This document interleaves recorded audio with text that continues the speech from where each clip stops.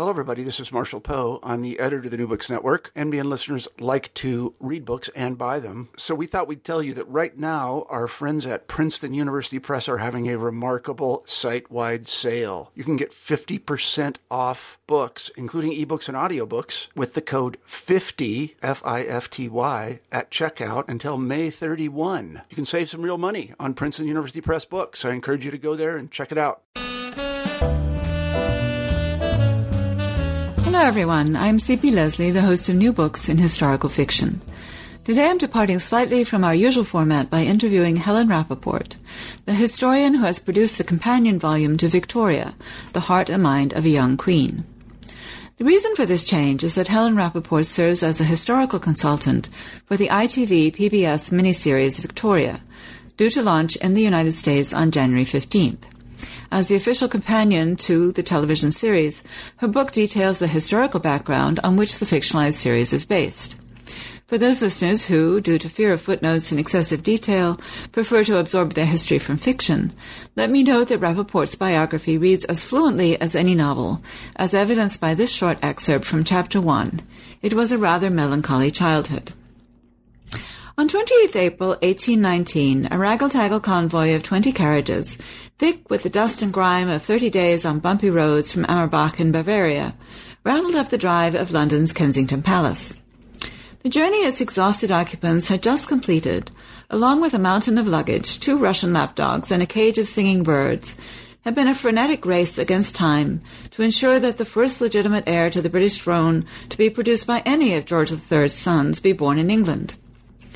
The soon-to-be parents were Edward, Duke of Kent, the 4th of the 9 sons of George III, and his wife Marie-Louise Victoire, formerly a princess of the German Duchy of Saxe-Coburg-Saalfeld. They had until now been living at Ammerbach in greatly straitened circumstances, thanks to an accumulation of debts brought on by the Duke's compulsive overspending from the moment he completed his military training. Their one hope of a change in fortunes had followed the death of Princess Charlotte of Wales, the Duke's niece and Duchess's sister-in-law, who had died tragically in 1817.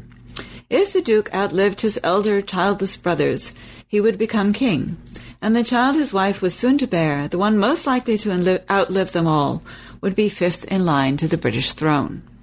And now, please join me in welcoming Helen Rappaport. Hello, Helen. Thank you for agreeing to today's interview. Thank you for inviting me. Before we get to Victoria, I'd like to talk about something we have in common. We're both Russian historians, although we specialize in different periods. You've written about Lenin, Stalin, the Crimean War, the later Romanovs, and the 1917 revolution, including a book due out later this year to commemorate the centennial of the revolution. I was going to say the book is actually in a month's time, not later this year. I should have mentioned that. Oh, so it's coming out to coincide with February. 7th of February. I don't want people to think it's not going to come out till October. It's coming out in time for the February Revolution, the anniversary of the February Revolution in Russia. Okay, that's great. So what drew you into Russian studies, and especially the years surrounding the revolution?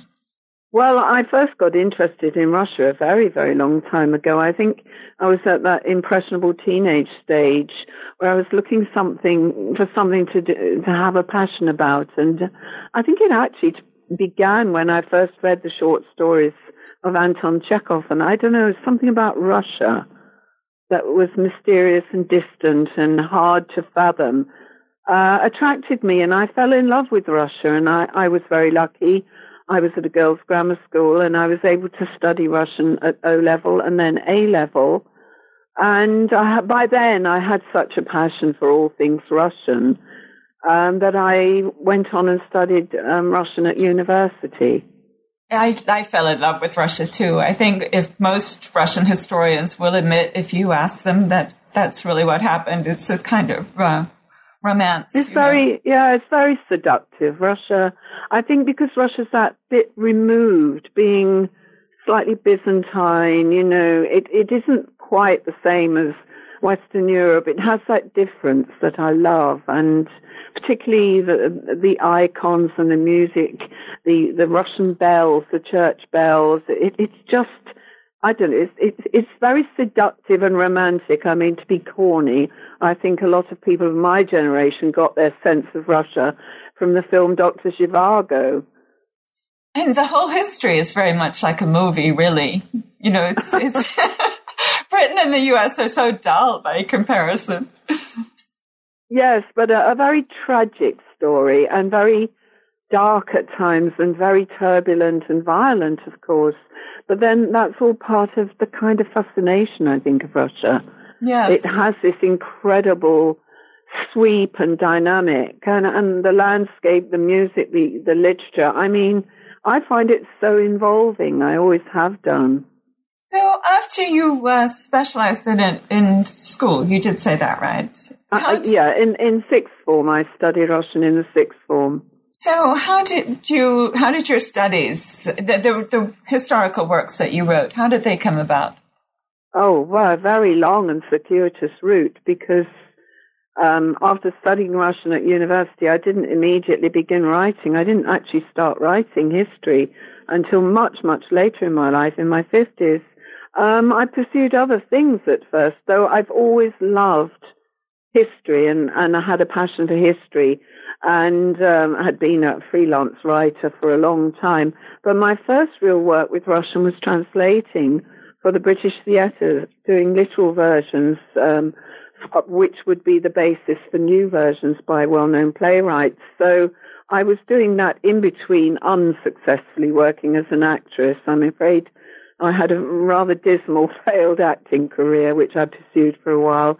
But I didn't actually get into writing, really sitting down and writing history till much, much later, and finally took the plunge of writing my first history book in 1998. Ah, and which one was that? The biographical companion to Joseph Stalin. Right, okay. And then you became interested in the Romanovs. Well, no, actually, I wrote three large academic reference books for an American publisher called ABC Clio, back to back. Very incredibly hard work for very little money. I wrote the Stalin book, then I did a biographical companion to Queen Victoria. And I also researched and wrote a big 2-volume book on women social reformers. And it was at that point, having done those 3 books, reference books, I felt I really wanted to write a proper monograph about one particular subject that interested me. But it was making that transition and getting a deal for a trade book as opposed to an academic reference book. And the first book I did in my own right that way was the book about women in the Crimean War. And I went from there and wrote about Queen Victoria, but the Romanovs didn't come into the frame actually until 2006. And I was in that period between finishing one book and wondering what on earth I was going to do next. And I had this conversation with the agent I was with at the time, and he said, well, you know, you're a Russianist, you studied Russian, why don't you do a big Russian subject? And I said, well, I'm not sure that there's anything that appeals to me. I don't particularly want to do Soviet history, and I'm not very interested in the earlier Russian history. And he said, well, what about Romanovs? I said, oh no, all that schmaltz, all that saccharine, all those, you know, girls in pretty frocks. I felt that Romanovs as such was a rather sentimental subject. And I kind of laugh at myself now because I said, well, I don't want to do a biography of Nicholas and Alexandra or something like that. I said, I might be interested in one particular aspect of the last imperial family story. And the agent said, and it was very wise advice, very, very wise advice, and I'm always grateful for it. He said, well, don't do that. Go and have a look at a little part of the story. Think of a time frame. Think of a point at the story that does interest you. He said, well, how about the last day of their life? And he threw that at me. I said, oh, no. Well, maybe the last year or something like that. And I went away and did some research, and it very, very quickly kind of jumped out at me that there was, in fact, a scenario I could do for the last 2 weeks of the family's life in Ekaterinburg, and that's how I came up with the idea for that book. But I had actually never thought of doing the Romanovs till that point. Oh, that's really interesting. Yeah, and in fact, Russian royals was probably the last thing that appealed to me. So almost by accident, I've ended up being a royal historian because, of course, I also write on Queen Victoria, who I find endlessly interesting. She never bores me. No, she really is fascinating, much more fascinating than I realized before I read your book. That does get to my next question, which is that there is a clear interest in women's history that runs through your work. And we should mention that a lot of the books are published under one title in the UK and a different title in the US. So if I say, the Four Sisters or the Romanov sisters, people need to check their own country website to be sure that this is the right title. But, there's the book on the woman in Crimea War. There's a book on the Romanovs. But you also have a book on Madame Rachel of Bond Street, whom I had never heard of, but she's described as a cosmetician, con artist, and blackmailer. Well, she is the most glorious find. You see, one of the things I love doing with writing history is uncovering stories that are in the footnotes, forgotten people who've been overlooked, stories that no one has picked up on, because it is such fun when you find an untouched subject. And Madame Rachel was one of these stories I picked up literally in passing when reading about something else. And I came across this reference to this woman called Sarah Rachel Leverson, who called herself Madame Rachel and set herself up in business in Bond Street, charging silly, gullible women enormous amounts of money for totally bogus cosmetic treatments. But, and I thought the actual idea behind it was so modern, actually. It's this constant quest to stay beautiful forever. That was her marketing catchphrase. She was a very, very clever woman. So she sets herself up in business and fleeces the rich aristocratic ladies of London of enormous amounts of money, and actually was tried twice for fraud. And I reconstructed the entire story from all the newspaper coverage of her. So there was she was in and out of the papers for 20 years. Everyone knew who Madame Rachel was, and yet somehow her story had been totally lost. And as someone who loves women's history and wants to promote it at every opportunity, I thought, this is a gift. I can tell the story of a really strong, in fact, quite frightening woman that no one knows about. And it was a joy to write, and I'm so thrilled because we have just optioned dramatic rights for British television series. So that's great. So this would be like another Masterpiece Theatre miniseries kind of thing? Oh, please God. Well, the interesting thing is that at the time I wrote Madame Rachel, my US publisher wasn't interested. So it hasn't been published in America. But of course, I'm hoping with all the interest in Queen Victoria and also the kind of fashion for steampunk and Victorian Gothic stuff, that we might now be able to find an American publisher for it. I think it's a great story. It's a London story. It's got lots of resonances with the quest women are going through today to try and stay beautiful forever. And so I really hope that it will find an American home because I think Americans would love it. Oh, I'm sure they would.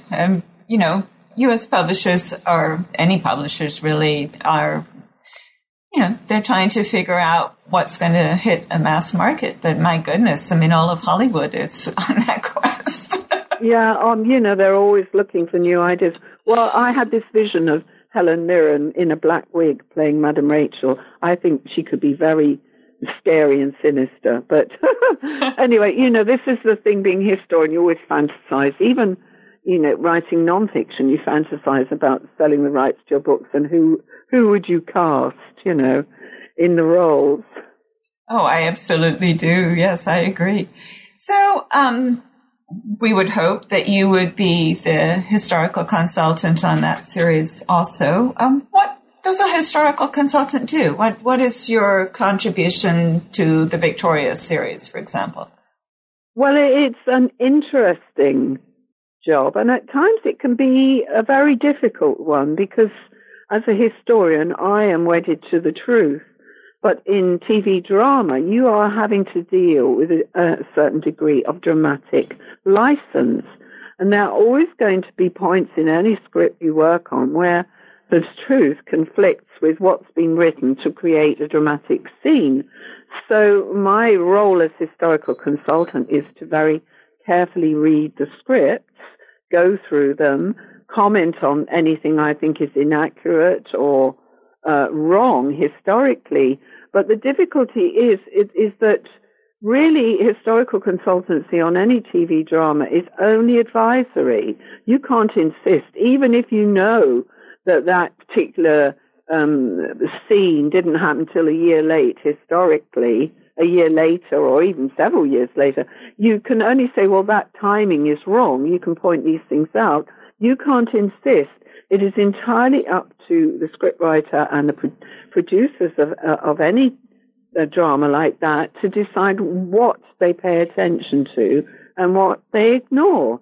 And sometimes one has to fight one's corner. You know, there are some points of interpretation that I defend very fiercely when it comes to Queen Victoria and Prince Albert, but doesn't mean I necessarily win the battle. So this is a show on new books and historical fiction primarily. So you are the opposite side of that, because you can't have historical fiction without history. I mean, even if you have invented all of the characters, you still have to deal with the historical background. And so there's this constant tension between the needs of the dramatic story and the needs to preserve the past. And as a historian who writes historical fiction, I'm constantly dealing with that in my own novels because, you know, I want to look good among my peers. I don't want them to go, oh, she doesn't know what she's talking about.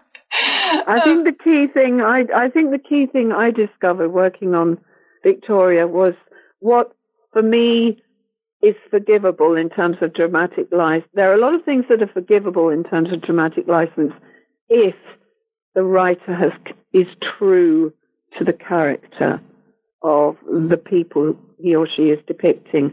And what I found really, really important about Daisy Goodwin's scripts was she was so on the money in her observation of Victoria's personality, what made her tick.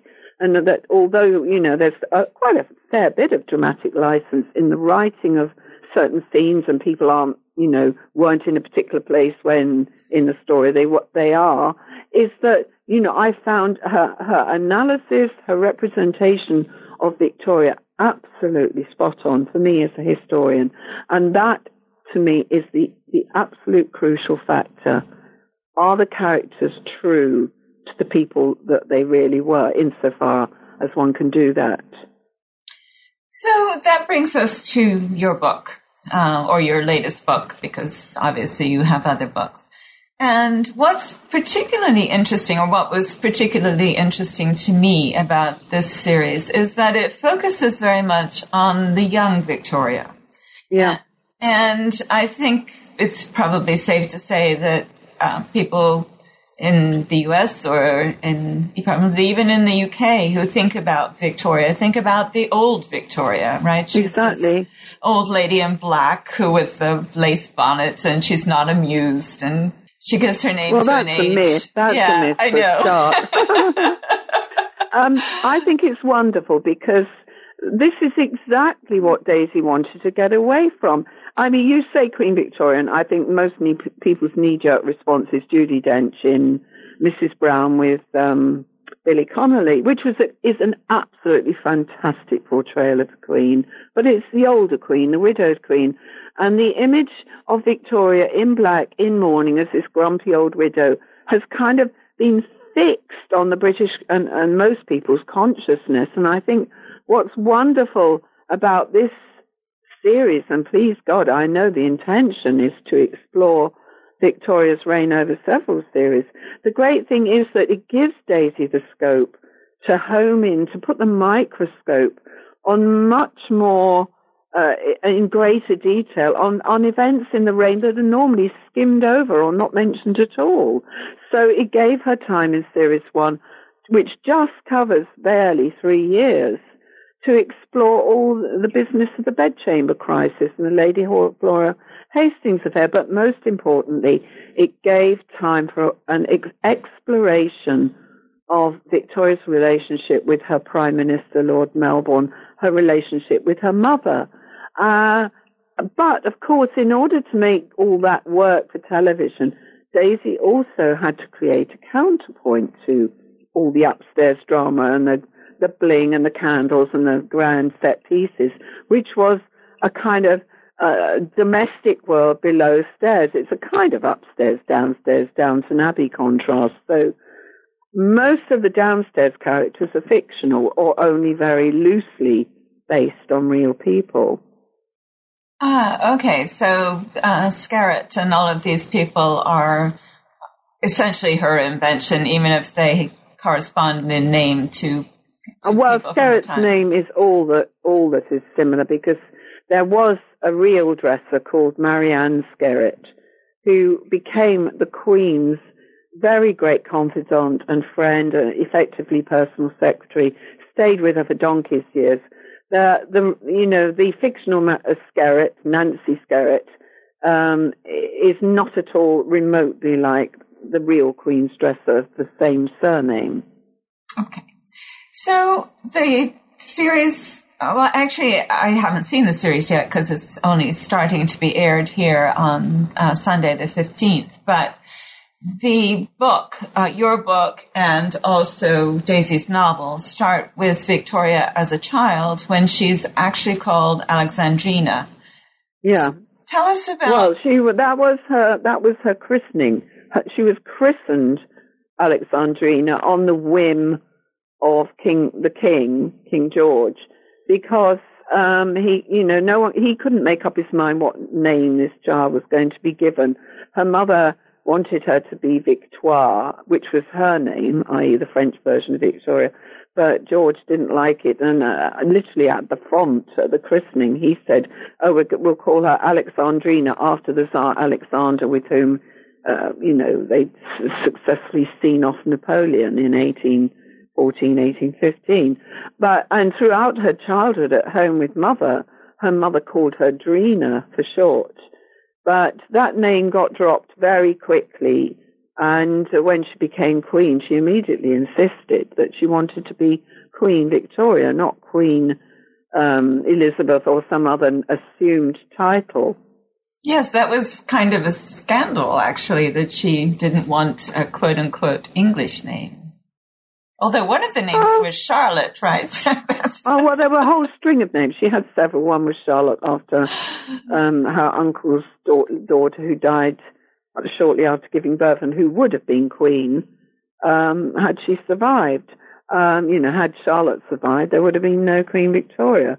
I think that people very quickly accepted the name Victoria, and of course it set its stamp on the whole, virtually, on the next 63 years and beyond. Yes, I mean, it's one of those things you look back from now and you think, why was it even a question, But Victoria did not like her mother calling her Drina in front of people once she was queen, and I think she put a stop to it rather sooner than she stops using it in the series. Her mother used it as a pet name. I mean, she was also called, as a pet name, May Blossom, because she was born in May, and her German granny liked to call her Maiblume. That was another pet name for her. Huh. So tell us about her childhood. She lived a rather restricted childhood, right? Well, she had a very restricted childhood. Once it was clear that she was the next in line for the throne.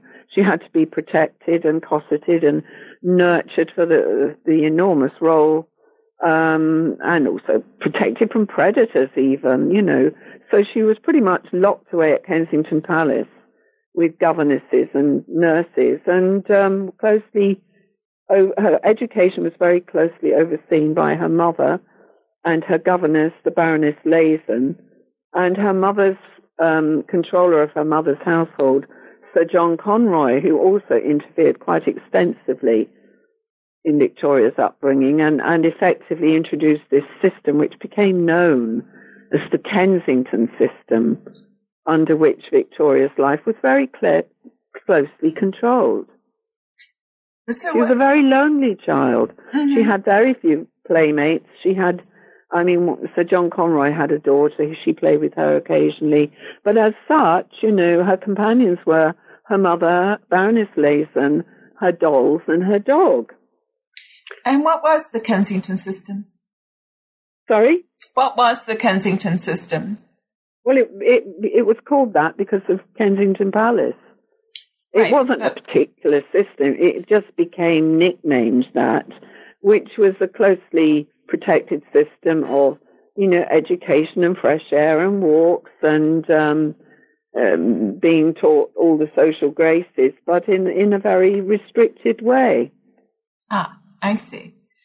There was no special educational exceptional circumstances about it. It just got nicknamed that because of Kensington Palace where she lived. Yes, I understand now. Thanks. So it's really the result of other people's bad luck that Victoria becomes queen at all. How does she go from fifth in line to first in line?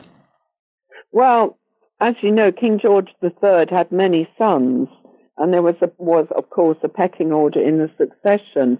The first one would be the Prince Regent, who became King George IV. And as I said, he had only one legitimate child, his daughter Charlotte, who died shortly after childbirth. So that discounts George. The next in line was the Duke of York, who had no children.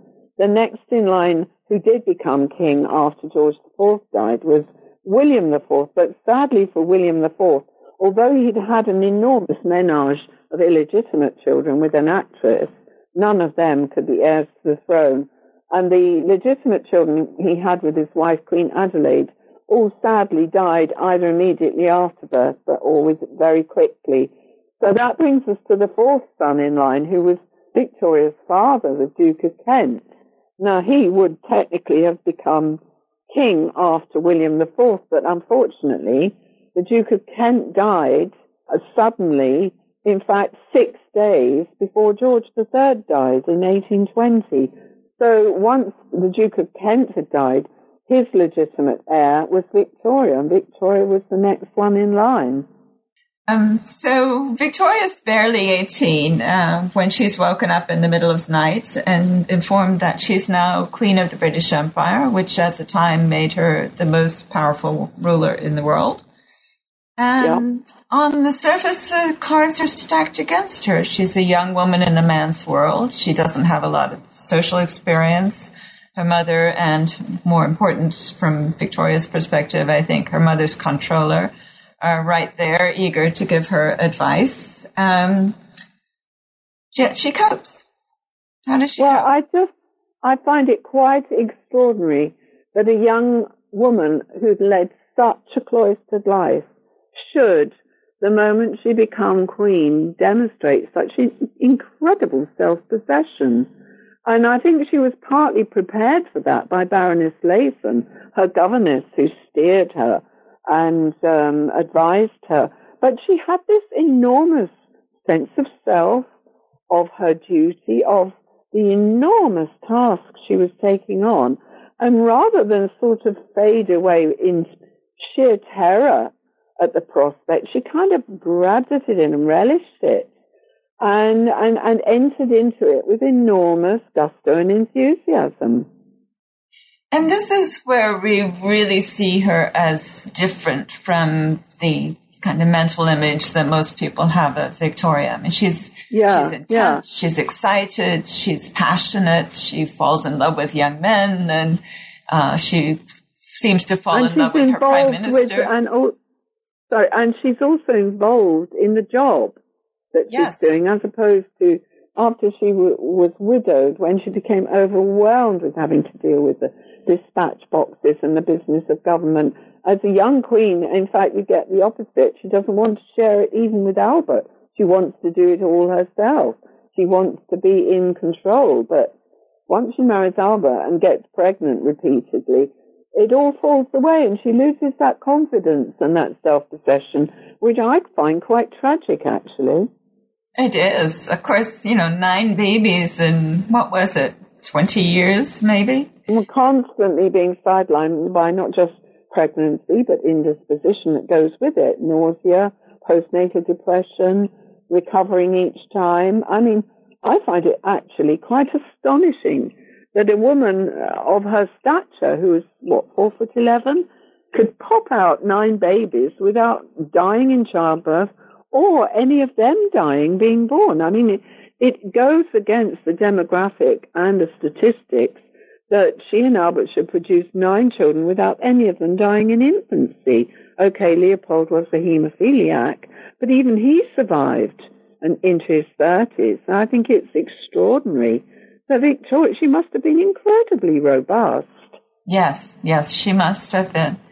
So at this point, Lord Melbourne enters the story. Tell us about him. Well, I think, to be truthful, I think this is where the TV series is slightly at variance with the history as I see it. Lord Melbourne, who was Victoria's Prime Minister, was 58 years old when she came to the throne. And, of course, the Melbourne you see in the television series is still a relatively handsome and very attractive man. Now, Victoria, I think, had an enormous adoration of Melbourne. It was real hero worship. He was the lost father she never knew. Her father died when she was a baby. She needed a strong male figure in her life to look up to, and of course there were subsequently a succession of them. Melbourne became an enormous friend, advisor, confidant, teacher, companion to her. The TV series makes much more of a romance of it. It depends how you read that relationship. At the time, the gossips claimed the Queen wanted to marry Melbourne. I personally don't believe that. I think she had a pash on him, like she had a pash on other people who came and went in her life. But he was undoubtedly the man who molded her as Queen in those first 3 years before she married Albert. Well, it's not, he obviously was her mentor, and she's a young girl. It wouldn't be surprising if she,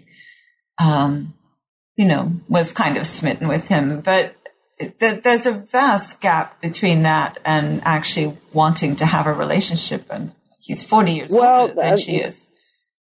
That's where you will find the TV series differs. Right. No, I understand. And it makes sense. And people fell in love with it. I watched the Twitter response out of interest as a historian. And people in this country, when the series went out, absolutely went overboard for Victoria and the wonderful performance of Rufus Sewell. He is mesmerizing as Melbourne. He is so moving. It's a beautifully developed and written and acted part of the story. It's superlative.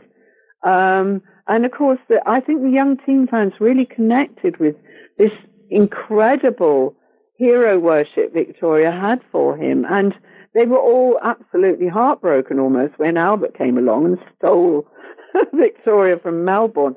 He certainly looked upon her as a daughter he didn't have, and had a huge affection for her. And she kind of revived his rather fading final years. He was rather tired and bored with life and looking forward to retirement. And suddenly he's confronted with this feisty, demanding, and curious young woman who wants to know about everything and wants to monopolize his attention. I think she wore him out, actually. He has an interesting history of his own. He was the husband of Lady Caroline Lamb, right? Yeah, and had a very unhappy life with her because she ran off with Byron, of course, Lord Byron, and then he came back to him and he wouldn't divorce her, and in the end I think she demanded separation. They had 3 children, 2 of which died very young, and their 3rd child had epilepsy quite severely, Augustus, and he died when he was about 19 or 20. And so Melbourne, you get the sense of in the series, is a very sad and solitary and lonely man who's kind of lost out, really, in the romantic stakes. And Victoria fills a part of his heart that's been kind of cold and empty and neglected. You know, he kind of rediscovers an interest in life and an affection for her and for things through her. And it's beautifully done in the TV series. But I think there might be some historians or even, you know, well-read readers who might argue with the interpretation. So one of the other people that Victoria seems to fall for, at least in the TV series or the novel, is Alexander of Russia, the future Alexander II. Yes, well, I do talk about that in my book. I describe what actually happened.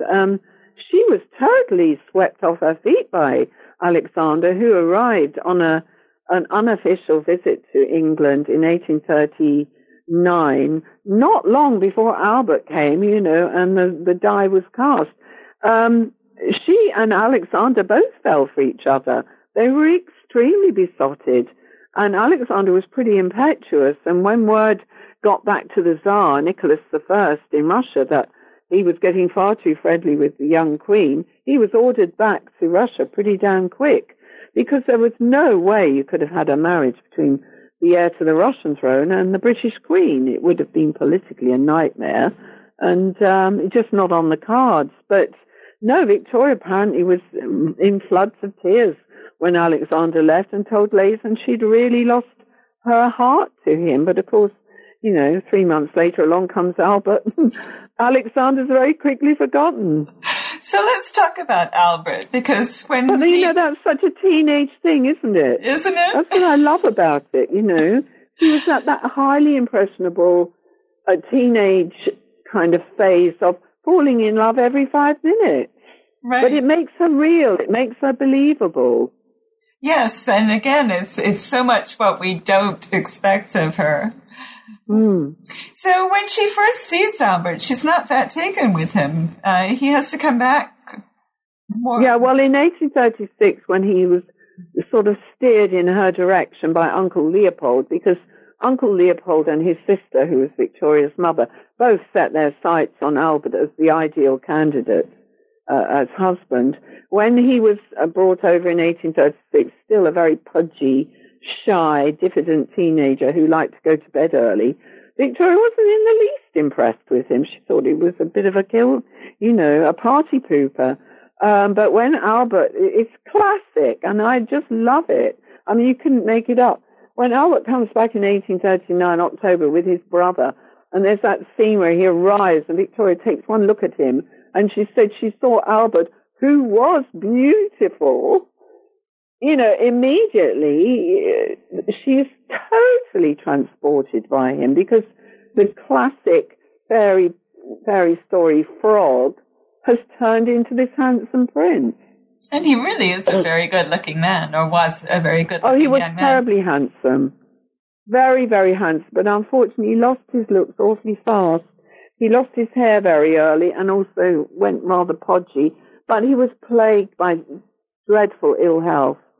And I've written all about that in my own earlier book, Magnificent Obsession, which is all about the death of Albert, because I do believe he suffered from very chronic condition. He was not killed by typhoid fever, and I argue that in my book, which is being reissued in America, by the way. If anyone's interested in knowing the latest story about the run-up to Albert's death and how the Queen coped in those dreadful first 10 years of catastrophic grief, the book's called A Magnificent Obsession, and it's being reissued by St. Martin's Press, my publisher, to chime with the series coming out in America. Oh, excellent. So tell us about Albert as a person, because I think he generally gets very short shrift in the public mind. Well, I don't know. It kind of falls into two camps. There are those who see this gorgeous, romantic, handsome Ruritanian prince in his wonderful, breeches and red jacket at the marriage and thinking what a wonderful romantic hero he was. But that romantic image very quickly vanished. It evaporated into this very troubled and worn down and tired man who was really a terrible prude and who stifled a lot of Victoria's natural impetuosity and liveliness. I have great sympathy for Albert, but, when people ask me, I don't think it was this cozy turtle-dove love match in the way history has so often portrayed it. I think it was much more initially a marriage of duty. He knew very clearly from a very young age that his role in life was to be consort to a queen. He was educated for the job. He was prepared for it and drilled for it. And when he came to England, leaving Coburg in January 1840 to marry Victoria, he wept. He didn't want to leave his home. He was very, very anxious and apprehensive about this enormous role he was taking on as husband to a queen. I'm not saying that he didn't love Victoria, but the great gushing fountain of love was and always was Victoria, rather than the other way around.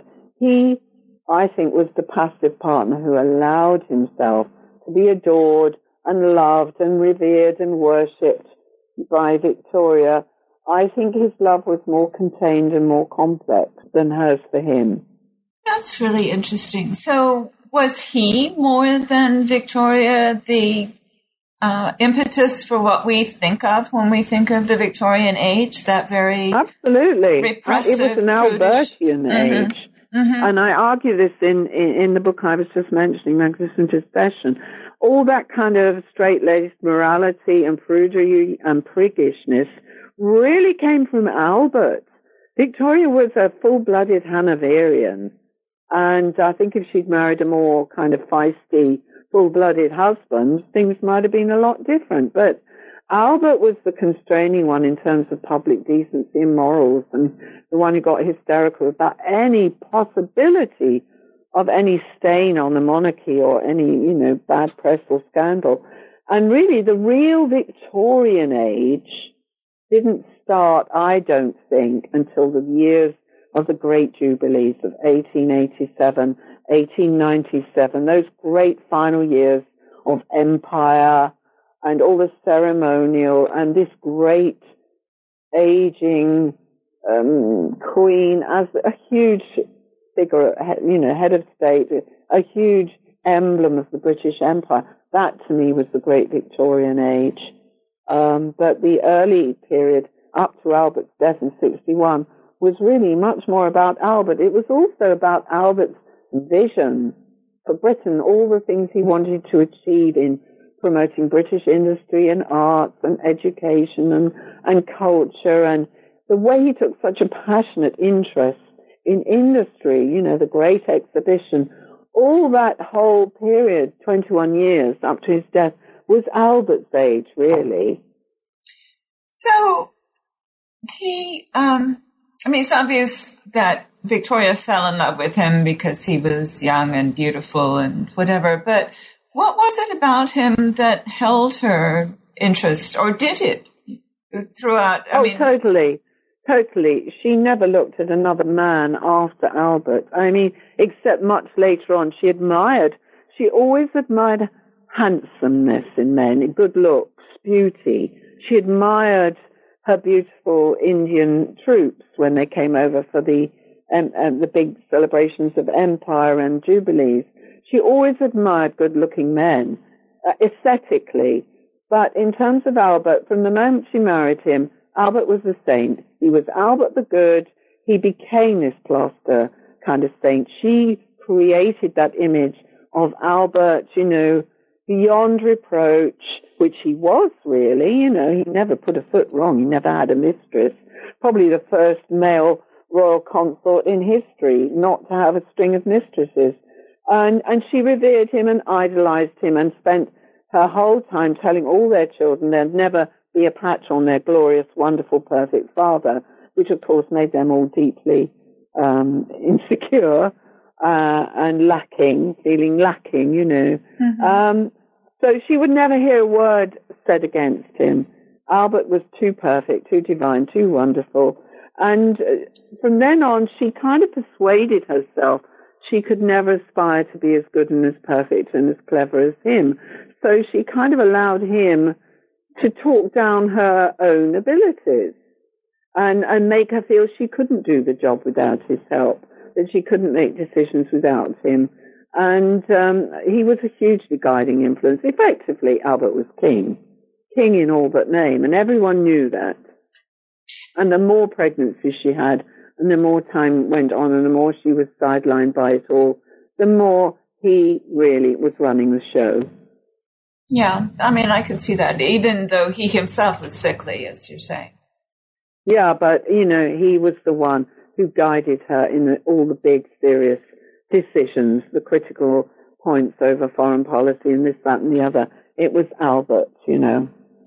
And yet, for all that, she really resisted getting married. Or is that part of the TV show, too? Well, she resisted until she saw she saw Alexander, and then she saw Albert quickly afterwards. No, it all went out the window. You see, when she became queen, she was released from imprisonment, effective imprisonment at Kensington Palace, being stuck with her mother and Sir John Conroy. But so when she came to the throne and moved her mother out of her bedroom and got rid of Conroy, she suddenly discovered the glorious freedom and power she had as queen to do what she wanted when she wanted. Of course, she didn't want to be married and be constrained by what she knew would inevitably happen, as it did happen to women then, inevitable pregnancy and childbirth one after another. She wanted to enjoy her time. She loved staying up late. She loved going dancing till 3 a.m, going to the opera and the theatre and playing cards till and gossiping into the wee small hours. And she knew she'd have to give all that up once she married. So she was very clear in her mind she didn't want to get married for 2 or 3 years after becoming queen. But then, of course, Albert is brought back in October 1839. She sees him, and she is lost. Everything goes out the window. And the pregnancies start almost right away. Well, she fell pregnant, I think, within a couple of months. And then the next one within about 3 months as well. So she spent the first 2 years of married life permanently pregnant, pretty much, almost. And she was really annoyed. She was furious because she wanted Albert all to herself. And really, there are some ugly things one has to confront as Victoria gets old and you see the relationship. She resented the children. They got in the way of her time with Albert. She didn't want to be pregnant over and over and over again. She didn't enjoy pregnancy as some women do. She hated giving birth. She did not want to breastfeed and point blank refused to do so. She was not a natural hands-on mother at all. In fact, she didn't like handling little babies. She found them awkward. She had difficulty with being a mother and with young children around her because they took her away from her precious Albert. It's too bad someone didn't explain to her that if she had breastfed, she might not have had so many pregnancies. Yeah, well, but she liked the sex, that much we know, though there's no evidence left to pinpoint exactly how much and how often, but she certainly had a very successful sex life with Albert. So we're running out of time, so we're not going to get to go into all of the wonderful details in the book about Victoria's world and other things that happened. There was a couple of assassination attempts early on. No, not assassination. No, I always get annoyed when people talk about them as assassination attempts. Oh, okay. They were events involving a deluded, attention-seeking young men who didn't even have properly loaded pistols. They were not assassination attempts. Okay. They were attempts at gaining the Queen's attention and drawing attention to themselves. I stand corrected. The press built it all up as assassination attempts. Okay. But I'd also like to mention that because the book is a companion volume, it's filled with beautiful pictures, and it has a behind-the-scenes section about the creation of the TV series. Yeah. Excerpts from Victoria's letters and diaries and quotations and menus and programs and all kinds of documents. So people should look for this book for itself. It's meant to be a standalone book. It's not, the way I wrote it and the way we put it together was so that it could be enjoyed quite separately from the television series. Okay, it's got stills from it, but the actual text that I've written is basically telling the story of the first 3 years before that, but mainly the run-up to her becoming queen and the first 3 years until she meets and marries Albert and has her first child. And also, it's very readable. I know a lot of people run into history at school and lose interest and think of it as some kind of very dry as dust thing. This book is not that. It's not a novel. It's very true to the facts, but it is written with a very lively, readable style. That's how I deliberately wanted to write it, because the wonderful thing about the series, and if it achieves one thing, it's the one that is the most important thing. So many young people particularly have said, watching the series, and I've seen the comments on Twitter, I want to read more. I want to know more about Queen Victoria. Gosh, this history is really interesting. I wrote it with those people in mind who aren't, have no real experience perhaps of reading history at all before, who wanted to find out more. But in a way, I wanted to write it in a way that was accessible to them, that was interesting, and told the story. Because history is story, after all. And that's the way I like to write it. Yes. Well, I would say you definitely succeeded. So, well, thank you. If you could say one thing to our listeners that you want them to hear about Queen Victoria, what would it be? I want them to see that forget about the image of this dumpy, miserable old widow. She was such a vibrant, intuitive, lively, clever, but also flawed personality. What I love about the series is it shows her with all her flaws and failings. It doesn't idealize her, and it shows this incredibly strong and self-possessed young woman taking on an enormous, onerous responsibility at 18 years old and rising to that challenge with tremendous aplomb, actually. I think there is a lot to like about Victoria, and I hope it makes people begin to like her and see that the young woman who came to the throne in 1837 was quite different from that terribly sad, miserable widow. That was an enormous tragedy, the loss of Albert. But the years preceding that were very happy ones for most of the time.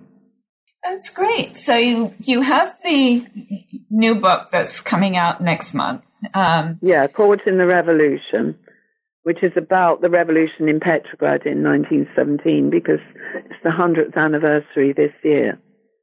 So are you already working on another project? Yes, I'm doing one last book on the Romanovs.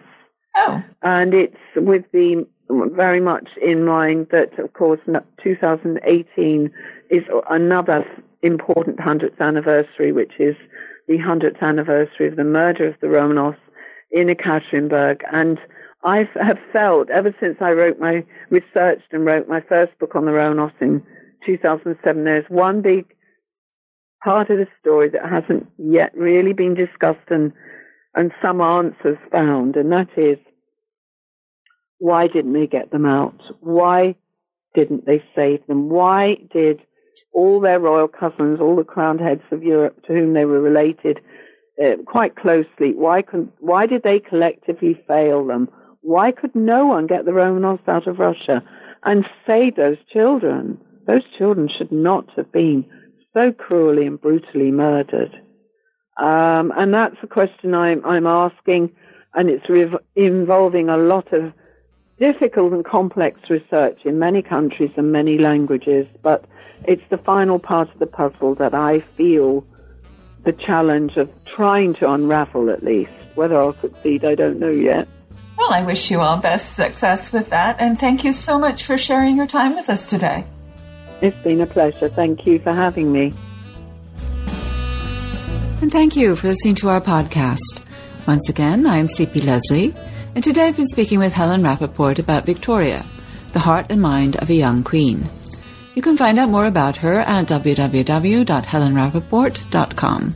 Like us on Facebook, search for NB Historical Fiction, and follow us on Twitter at New Books HistFic. If you do, you'll see each time we post a new interview. You can also find out more about me, my website, and my books at blog.cplesley.com, where I upload expanded posts about the interviews and in general discuss history, historical fiction, and the rapidly changing publishing industry. Goodbye until my next conversation about new books in historical fiction.